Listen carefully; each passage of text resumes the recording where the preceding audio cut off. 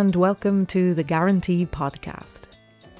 The Guarantee Podcast is an initiative of Campus Gegenwart, the Centre for the Contemporary at the University of Music and the Performing Arts in Stuttgart.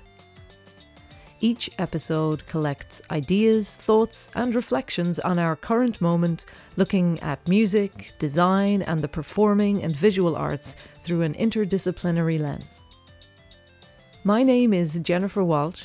I'm Professor of Experimental Performance and help direct Campus Gegenwart. This episode, I'll be talking with Elaine Michener and Laura M. Hindel. Elaine is an experimental vocalist, movement artist and composer whose work encompasses improvisation, contemporary music theatre and performance art. Laura is a composer and performer based in Berlin and New York, whose work is highly interdisciplinary in nature.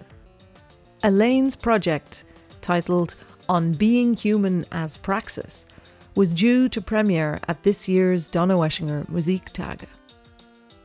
The project revolves around 5 newly commissioned works by composers George Lewis, Tansy Davies, Jason Yard, Matina Roberts and Laura M. Hindel. Before we begin the interview, let's listen to an excerpt from Laura's composition White Radiance, the brand name, performed by Elaine and Ensemble Manufaktur für aktuelle Musik.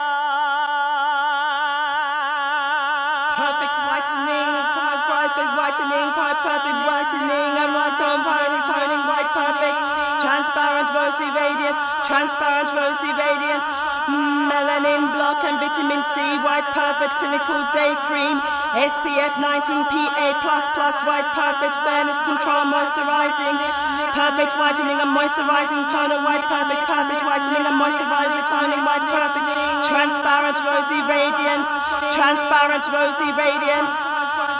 Melanin block and vitamin C, white perfect clinical day cream, SPF 19 PA++, white perfect fairness control moisturizing, transparent rosy radiance, transparent rosy radiance, transparent rosy radiance, day cream, SPF 19 PA++, white perfect 5 stars by it, SPF 19 PA++, white perfect fairness control moisturizing, white perfect fairness revealing soothing light cream, white perfect transparent rosy radiance, white perfect laser derm white essence, transparent rosy radiance, transparent rosy radiance, melanin vanish 50 times more powerful, melanin vanish 50 times more powerful. Hi Elaine and Laura, it's really nice to see you both. Hey Jennifer, Hi. Nice to see you too. Thank you Hey so much Laura. for inviting us. So where are you both at the moment and what are the current lockdown conditions for you locally? Elaine, you're in London, the same as me, I think.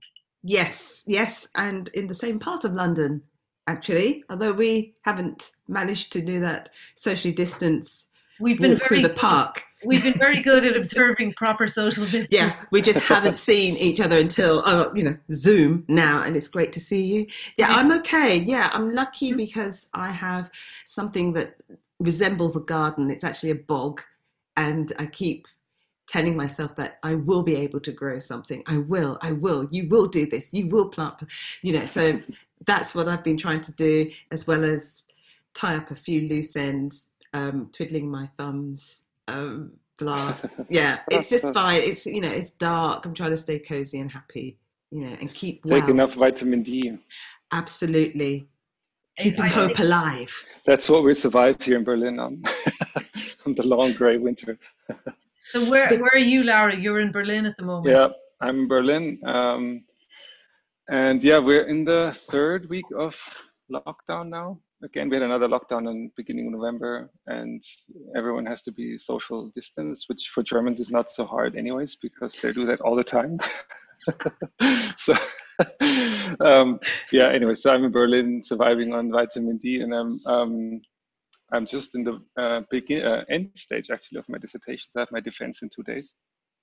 Oh, good luck. So good luck. I'll have a chat with my committee on Friday, which includes George Lewis, obviously, and Haas, and Sasha Di Castri, and Ashley Fury as an external, and Jack Halberstam as my external, what they call examiners.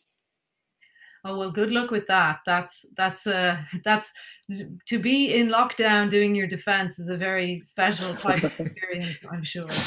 It's okay. Yeah. I mean, yeah. Let's see how I would have loved to have more of an in-person, because it's kind of like like a closing ritual of the long defense, but whatever, it's gonna be nice. So I was very struck 4 or 5 weeks ago when Donaueschingen was cancelled, this unprecedented event where you have the oldest new music festival in the world being cancelled for the first time, because it was cancelled so late, so close to the festival actually opening. And both of you were already in Donaueschingen when you found this out. So can you tell me a little bit about how that felt to sort of have arrived?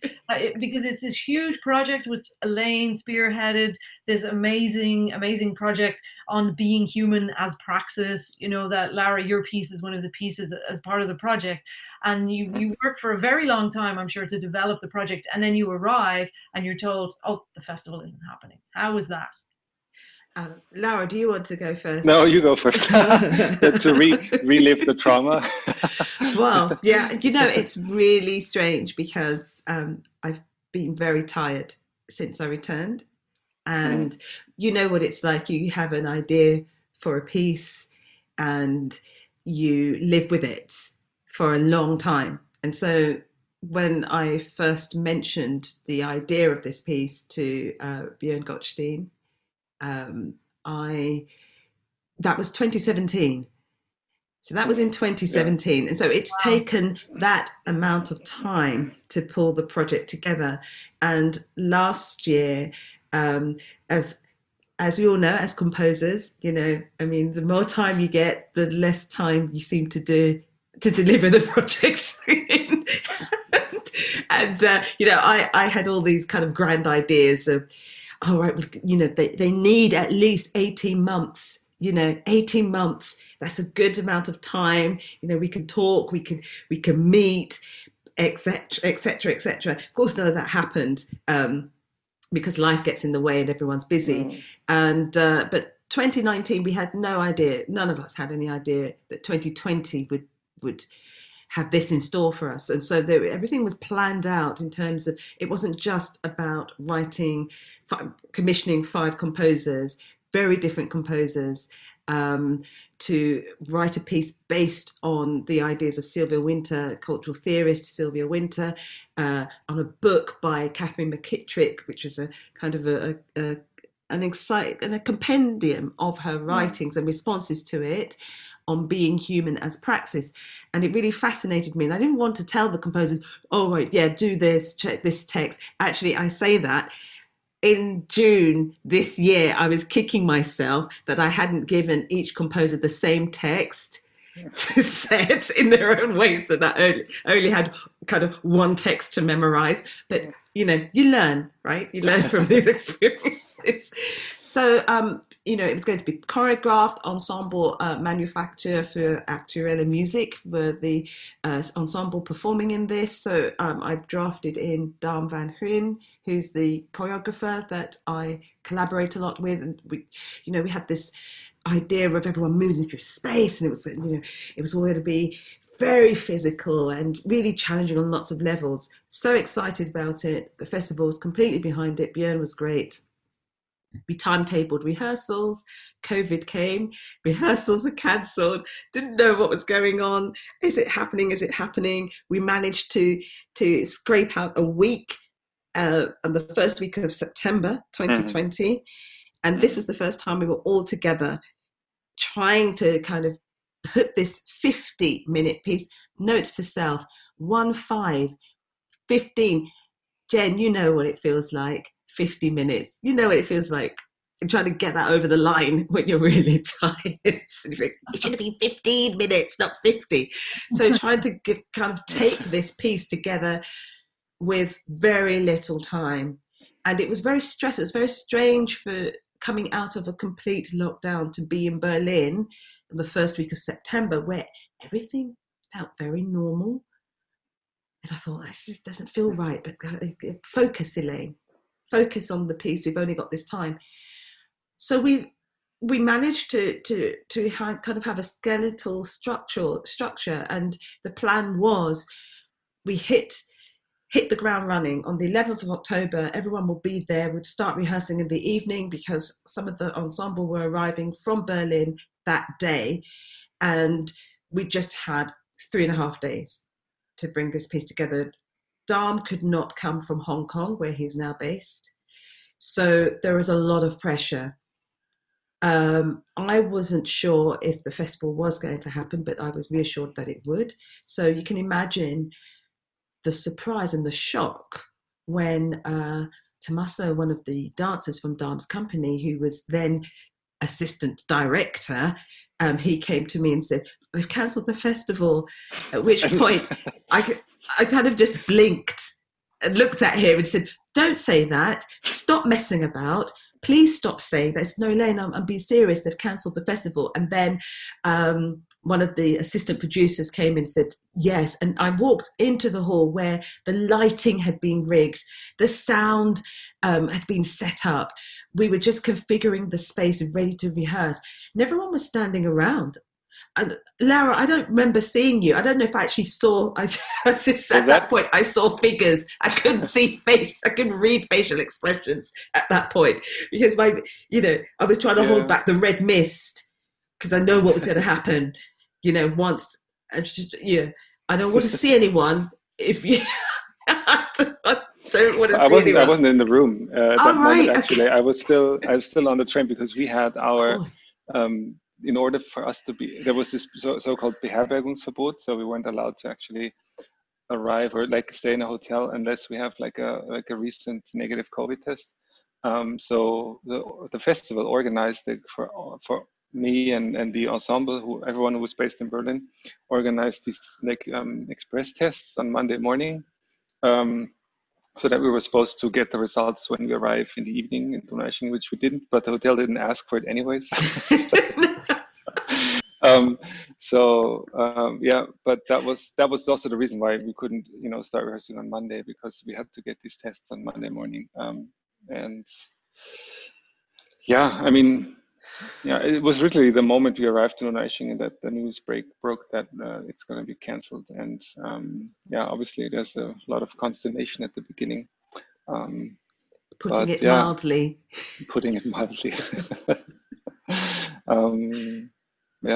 I don't know, but I think we came through as a group, as soon as it became clear that we would get the support from the festival for a recording, and as soon as that came through, then the spirits lifted a bit, and we got into working mode, which was really nice to just focus on work at that point. Absolutely. I just like to add that there was a moment when we didn't know what was going to happen, and that was the worst kind of feeling of being in limbo. So, you just want to drink yourself under the table and just, spend all your per diem because, I'm flying back on Tuesday, it was that. But trying to play hard, but really, actually, there's a responsibility. There's a responsibility to the work itself. And I kept the feeling that I had was my head was just full of music. It was full of this. You get this thing when you've learned something, and you need to give birth to it, otherwise it doesn't exist. And I didn't think I had the capacity to deal with that, to not allow this piece to live. And the responsibility to the idea, the this notion of on being human as praxis, what we've been through, what this year has meant to everyone, and also as musicians who would be denied the opportunity to perform, and it felt we got to there and it'd been snatched away. You know, it was almost like a Greek play, you know, kind of ancient Greek play where, you know, the gods are against us. So it was, as Laura has said, that once we had the green light to go ahead and continue rehearsing and to record it, it felt it was the right thing to do for us. And I think this experience really pulled the group together. We were really close and really supportive of each other throughout that week. It's interesting because I think that sort of feeling of like the carpet just being pulled out from under your feet, that you arrive there and you're told now it's cancelled. Most of us have experienced that, maybe not as we arrived, you know, at the actual festival, but I feel like you know, if the one thing I've learned from this year is like anything can be cancelled at any moment for any reason, you know, at any point. Like you could be about to walk on stage and they tell you just to go back to the changing room. And so what I think from my experience, what's been interesting has been the energy's a bit raw on stage, you know, at the moment, because part of you is just so happy to be with other people, even if they're all 2 meters apart and wearing masks. You're just so thrilled to be doing that there's something different at stake. And I'm curious because, you know, you're saying that you started planning the project from 2017, so it's this long gestation period, and it's not just a simple concert where you said, I'm just going to commission 5 new works for voice. It's to do with the ideas, the work of the sort of the concepts from Sylvia Wynter's work, and you want to sort of, you know, elucidate them in different ways musically. And so I'm curious about, for you as a musician, for you as the main performer, you know, Elaine, it's really centered around your voice. For both of you, like how did the piece change over the course of that week? Do you know? And I like, you know, or did you have a different relationship to it because you thought, I can't do it with a live audience, but I can make this recording? Was it still the same project, if you understand what I mean, even energetically for you, you know, for you both? I think, oh goodness, I'm such a show pony. Yeah, and I'm going to claim that and own it and be proud of it, because there is a thing, and we're all show ponies, which was really interesting because in dance, when you work with a choreographer, that, you know, even when you're rehearsing, they need 100% because there are safety issues there. You know, you need to know you could do that lift, or you could catch that person, or they can fall and not hurt themselves. So you need to be 100% committed. As musicians, we are 100% committed, but there's something that is pulled out of the bag as soon as those lights are on stage. I don't know what it is, right? Maybe that's another study, a PhD academic study somewhere, but it just changes, you know, and as it got closer to that point, everything started to really focus even more, and we were asking much more searching questions. We were really thinking more deeply about the piece. We'd had the trauma of what had happened on Monday night, you know, we'd had time to reflect on that and also put into practice this being human as practice. This is work, and this is all part of it. We're living it. So I think it gave the work this a different kind of energy, as well as drawing on things that had happened earlier in the year, all these different things that have affected us and things that were happening. I mean, you know, we're walking out wearing masks. The world will never be the same again. Our interactions with people will never be the same. We won't be sharing bottled drinks, you know, or sharing a fork. We'll be, and so all these things I think played a part, and kind of, it was what's the word I'm looking for? I can't think of the word, but it just centered, it made it much more focused. It was distilled down to this thing that was so kind of visceral, and yes, that rawness as well. And also this improvisatory aspect of kind of throwing caution to the wind, which is what I really liked about how we approached the works, not at the expense of accuracy or, not adhering to a notation, but just opening up the self. And it's a test to be able to do that without an audience. I think that's one of the most challenging things at the moment is trying to make that psychic connection with the audience, even if they're not there in the room. Lara, Yeah, I was just thinking that it also, first of all, it just felt so good to have, the lights and the energy, and to have this sort of moment of release, that after having had shows canceled and having a project, within yourself for so long, having had that moment felt really so good.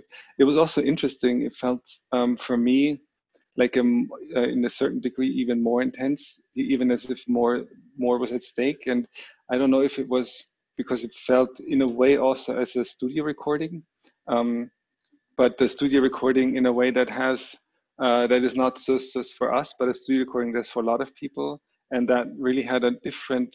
I felt even more sort of like nervous or excited or something, that really triggered my my inner sort of performance self. That was a heightened experience in some sense. So yeah, this moment of studio broadcast situation was also unexpected for me to have that kind of energy, and I really enjoyed that. Felt really so good. It's sorry, Jen, please continue.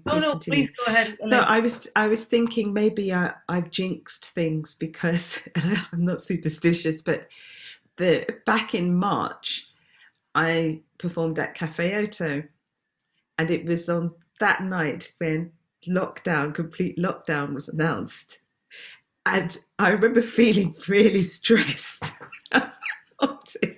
I was so stressed, but I also felt this heightened awareness, and that I felt that I was performing because there were 4 people in the room, but it was going out to many more people, and you're so alert because of that, and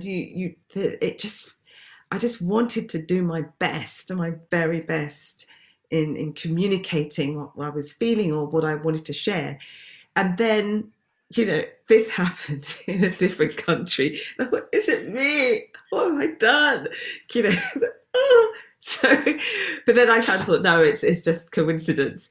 But we all felt that energy that Lara has just been talking about. It was very special.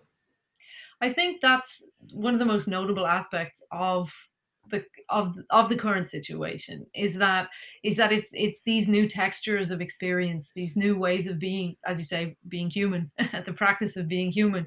And it's funny because I was supposed to perform at Cafe Oto, I think, and I had watched some of your performance and I was like, oh, she's just amazing.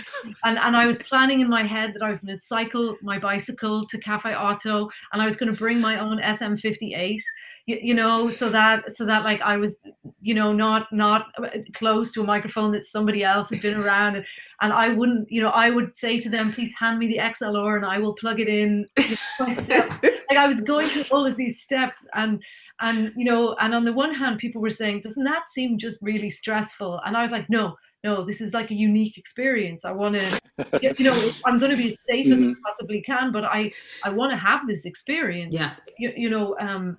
And these are sort of different. It's different if there's more than one person in the room, if it's not just one person in front of a live stream, and things change and things fall away, that you thought were important. One of the things I spoke to Jonathan Burrows for this podcast, and one of the things he said that I thought was really fascinating was he said, for much of my life, I've been interrogating the idea of what a theatre is. I've been criticizing it. I've been deconstructing it. And when I first was in a theatre after the lockdown, I was like, this is actually a pretty great place. This is quite an amazing building that's built for a very specific purpose, and it serves that purpose really well. And so we sort of find ourselves, sort of perspectives change, as these things go. I'm curious, Elaine, I know it's a lot to ask of a piece as as huge, you know, as on Being Human is Praxis, and you've got George Lewis and Tansy Davies, Jason Yard, Matana Roberts, as well as Laura composing pieces for it. But could you give us some sort of summation before we dig in deeper to Laura's contribution? I know that's a tricky question. Do you want to know why I chose these composers, or why I wanted to focus on? I mean, because I think that for me, you know, the way you describe the piece, and I know reading the program note, you say it's based on Winter's insights on how race, location, and time together inform what it means to be human, and that sort of means everything. It's like universe in one piece, which is what's so appealing about it to me. And as well, even just the title like resonates so deeply. So yeah. I'm just wondering if you can just give us a short summation of what the piece does. The piece, well, basically it takes the observer through, or the listener, because one of the things that needs to be remembered is that it's a very active piece. There is movement going on, so it was choreographed, and so that's, you don't really get a sense of that in the recording. And but there is a film, there was film taken, and that will be available at some point. But that will, for me, that is the piece with when you can see it as well as listen to it. But each composer kind of honed in on different aspects of Winter's writings, and one of the pieces that really struck, but they all strike me because they're so different in terms of their energy and the musical language that's been explored, and the different musical approaches, which is one of the things that I wanted, because I don't believe, let me start that again, I believe that contemporary new music needs to reflect what's happening now.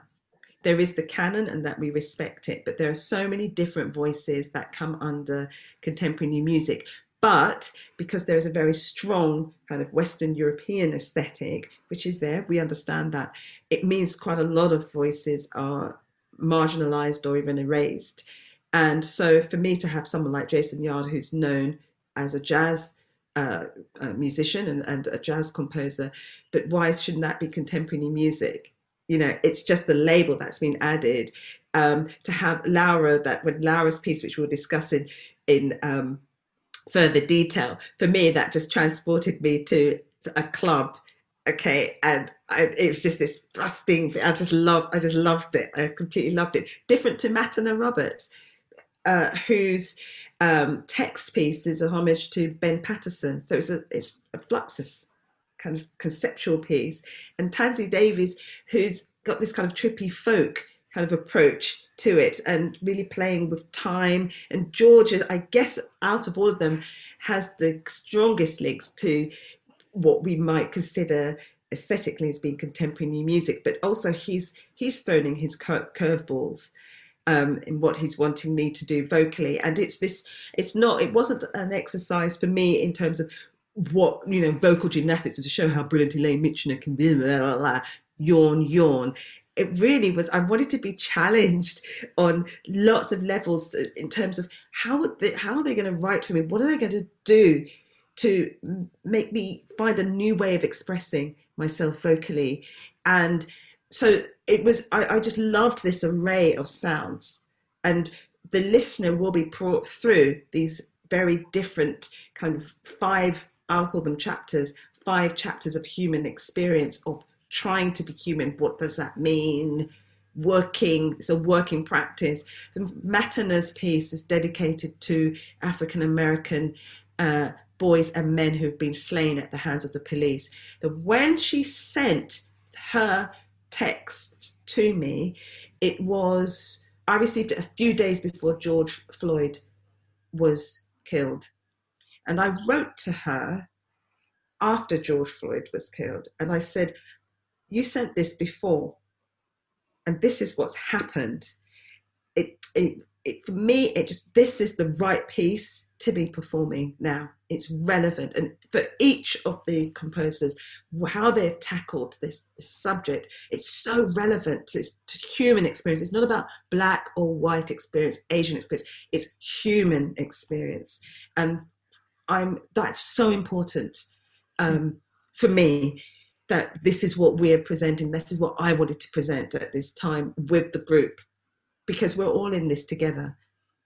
I have to say, I can't wait to see the video, because having listened to it, it's a stunning piece. It doesn't feel like it's 5 pieces that have been curated. It all fits together, and there is something deeply profound about trying to address these things, that are happening in our lives every single day, rather than sort of saying there's the marginalization of certain voices, which has happened historically, but there's also the marginalization of like personal events or experiences that are considered appropriate to be addressed in a new music concert. And so to see this sort of work emerging is just amazing. Thank you. I mean, it's easy. It's also easy to see me as a black female singer stroke composer, which is not, I don't use that word too often, but it's easy to say, okay, she's going to do a piece about black experience. That's easy. Also, it's easy to say that, oh yes, well, she will commission work by 3 African diasporic composers. But actually, that's a massive deal, because Donna Ashingen has never done that in its 100-year history. Okay, but what I wanted to do, more important, is to have everyone on the same equal pegging. It's about equity of opportunity as well. It's not just about having access. It's about being on equal level. But what fascinated me with Sylvia Wynter is that, yes, she talks about race, but she also, and you'll hear it in these pieces, she talks about climate change and the fact that these injustices, racial injustices, have occurred for millennia, has caused climate change. The two are they're interlinked, and people don't think about it in that way. And I just thought, this woman who is, I don't know, about 94 years old, she was talking about this 50, 60 years ago. So we're addressing things that people might think are comparatively quite new now, but actually people were talking about it a long time ago. So it feels so relevant, and I was just very happy to have a team that also believed in its relevancy. Otherwise, it could never have occurred.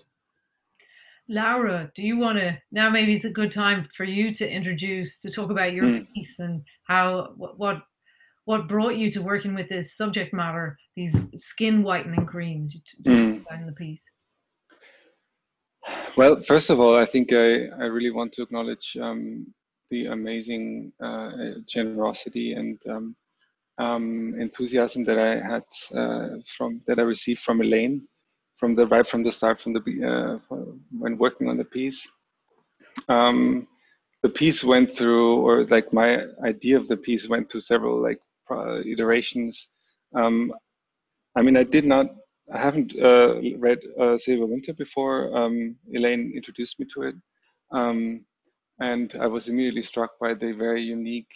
It's not just a unique cosmos of thinking, but it's also a very unique way of the way her writing is enacting that thinking through the certain performativity of her language and the way she's using and reworking language in certain ways. So that was something that when you read her writing, you immediately recognize a very specific, unique way of using and readjusting the way we speak about certain things. And that's something I really wanted to include in some way. So the idea of having a stronger focus on the spoken part was something that was there from the beginning.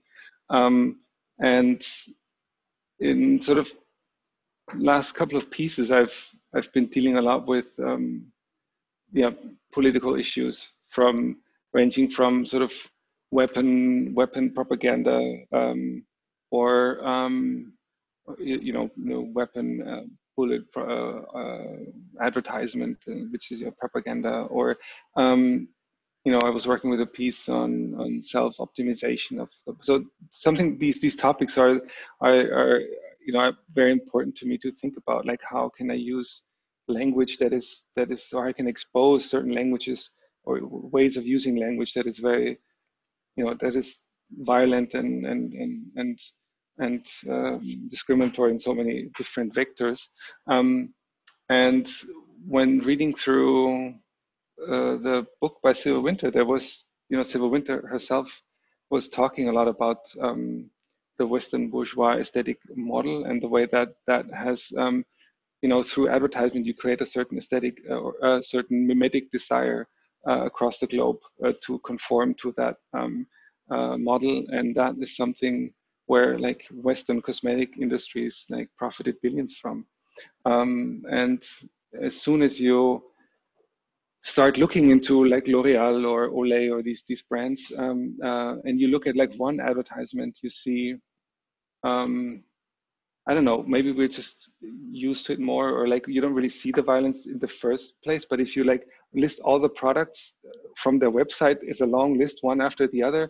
It's just abhorrent to listen to see all that way of using language to manipulate people into finding their own skin not adequate to whatever the mimetic desire is that is generated through advertisement. And so Sylvia Wynter has a brilliant way of analyzing that and sort of exposing that. And so I decided that, okay, I want to figure out a way how to expose this language. At the same time, there's the challenge of not reproducing the violence that is present in the language. And this is something that Elaine and I and Dam, we have talked about it a lot, like what is the right way of framing that, that we don't just sort of reproduce the violence that is present in a text, but we are framing it in a way that we contribute to a certain positive world building. And so we decided that, the piece needs basically to have a strong Sylvia Wynter components that basically, reframes the very this barrage of advertisement text that we hear at the beginning. That was, so that basically like decided that was sort of the decision to make a sort of a two-part piece where we have like a barrage of advertisement text that then gets reframed by Sylvia Wynter and the players who are then, I built a little sampler that is basically, it's like an analog tape. You can imagine like an analog tape where the pitch of the performers, if it's trumpet or the violin or something, the pitch that they're playing is determining the speed of the tape reel in a certain way. And on the tape reel, on the digital tape reel was Olay, the Olay advertisement clip. And the idea was then to basically manipulate that advertisement and sort of play it into the ground, buried, and have Elaine very sort of lucidly speaking, and very clearly speaking Sylvia Wynter's texts around it.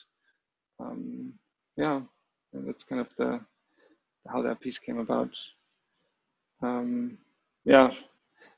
It also had numerous iterations of the title. Elaine and I were also talking a lot about that. Like, how do we, when we use the brand name like White Radiance, how do we market that it's a reproduction of a brand name? And so we went through several versions. Like, they called it White Radiance, or it's called White Radiance, or White Radiance the brand name, or in the end I decided to settle on White Radiance TM trademark as a little sort of superscript at the end.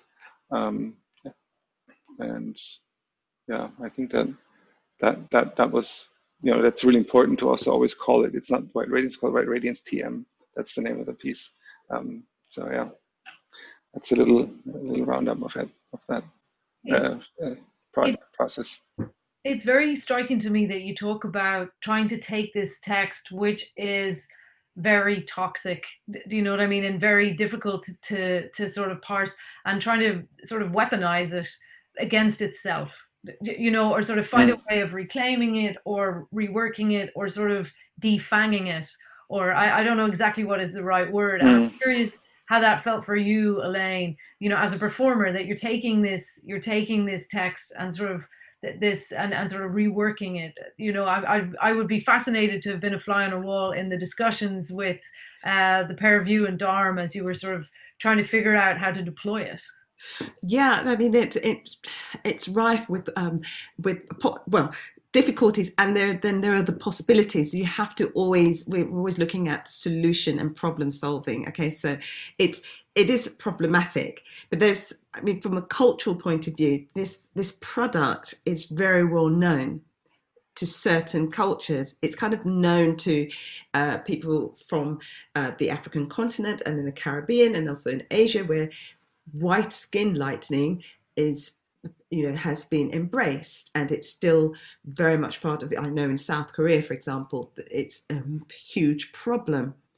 And in Sylvia Wynter's text, she goes on to say that this is not something that is a 20th century problem. Actually, European white women in 19th century and earlier, they lightened their skins. They used products for skin lightening, not just women, men as well. So this whole thing about whiteness and connecting that to purity and beauty, because you realize it's kind of this kind of brain fog, really, and it's so ingrained, you know. And then you have the advertising companies pushing that to you, you know, and you're wondering, okay, well, what does that say about me if I don't look like that? And so I was thinking about all these things when I was trying to understand, learning Laura's piece, but also they were very clear about how I should deliver it, because it wasn't an exaltation of this product. It is a damning of it, and the toxicity of the text is also combined with the actual toxicity of the product itself, because it's damaging the skin. Mm-hmm. So it's damaging on so many levels, and I had to think about that. You know, there was moments where, you know, I became very enraged by what I was reading, but also then it's just ridiculous that someone should put this on their skin to, you know. And so you go through all these different emotions. It's kind of, you poke fun at it, you rant at it, you're resigned to this kind of frustration, and that's what this piece does. And I love, whilst I'm reading Sylvia Wynter's text, that this kind of dissolving kind of feeling with the stretching of the Olay advert. And you'll see when you see the videos that actually the instrumentalists melt into the ground, as well as the dancers, and it's so unnerving, and it's strange, and it's strange and beautiful and dark and disturbing, because it's all there in the music, and it's really brilliant. Yeah. Another important thing that you brought up, I think this question of that it's not only people of color who use skin whitening. It's something that has been used by Europeans over many centuries.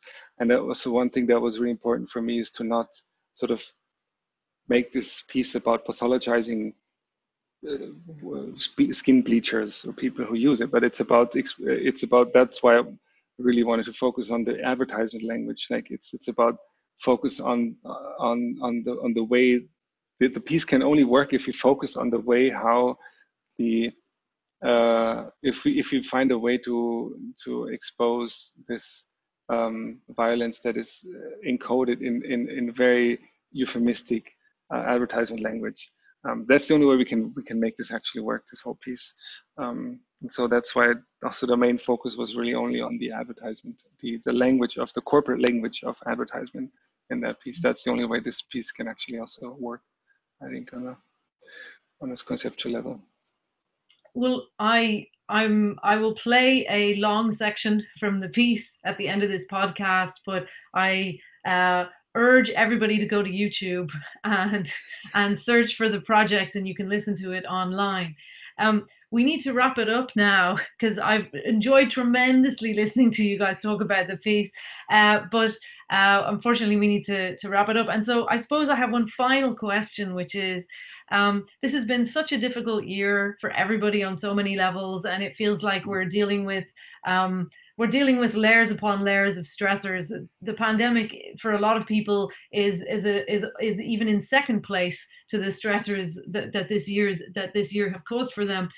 But I'm curious, as we sort of roll on towards December and the end of this year, what are you going to take with you that you don't want to leave behind from 2020?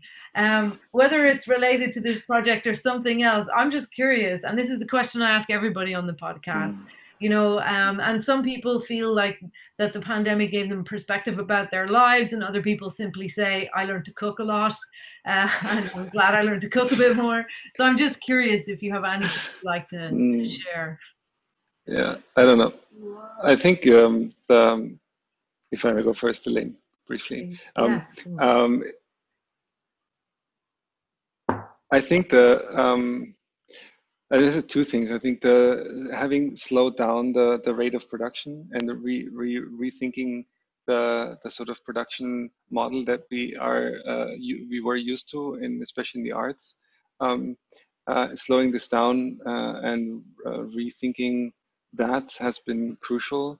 Of course, there has been the financial stress on top of it, but on the other hand, it also opened up new, I think, ways of conceiving, making art in the future that is more healthy for the body and for our communities. And the other thing is, we really need to look out for each other, for one another, and that really felt, felt good to be in a community in Berlin where I feel, all of a sudden no one's traveling anymore, and actually we start committing to our own well-being in a certain way, and prioritizing communal support over your artistic career in certain ways. And I think that was something. That was a stark reminder. Communities are more resilient in such situations than the individualistic loner fighter. So I think that's a very, very important lesson for all of us to learn. That's beautiful. Elaine, how about you?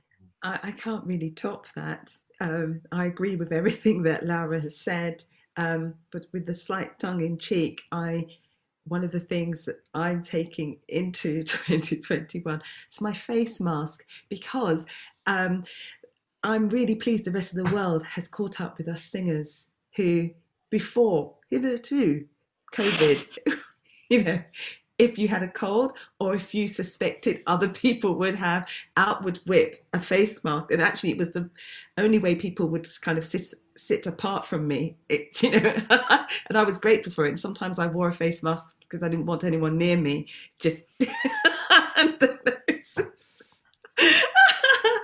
But what it has done, it's slowed me down. It's allowed me to really take stock on a lot of things, to remind myself of what really matters in this life, and the importance of healthy mind and body, and the part that I can play to help others with that, and that community is so important. I think we've all had bouts of loneliness over these long months, and we're used to working on our own, but actually we're social beings, and regardless of what anyone says, we come alive when we're around people and the people that we want to be with, and I'm really looking forward to being able to do that again, and hopefully in a not too distant future.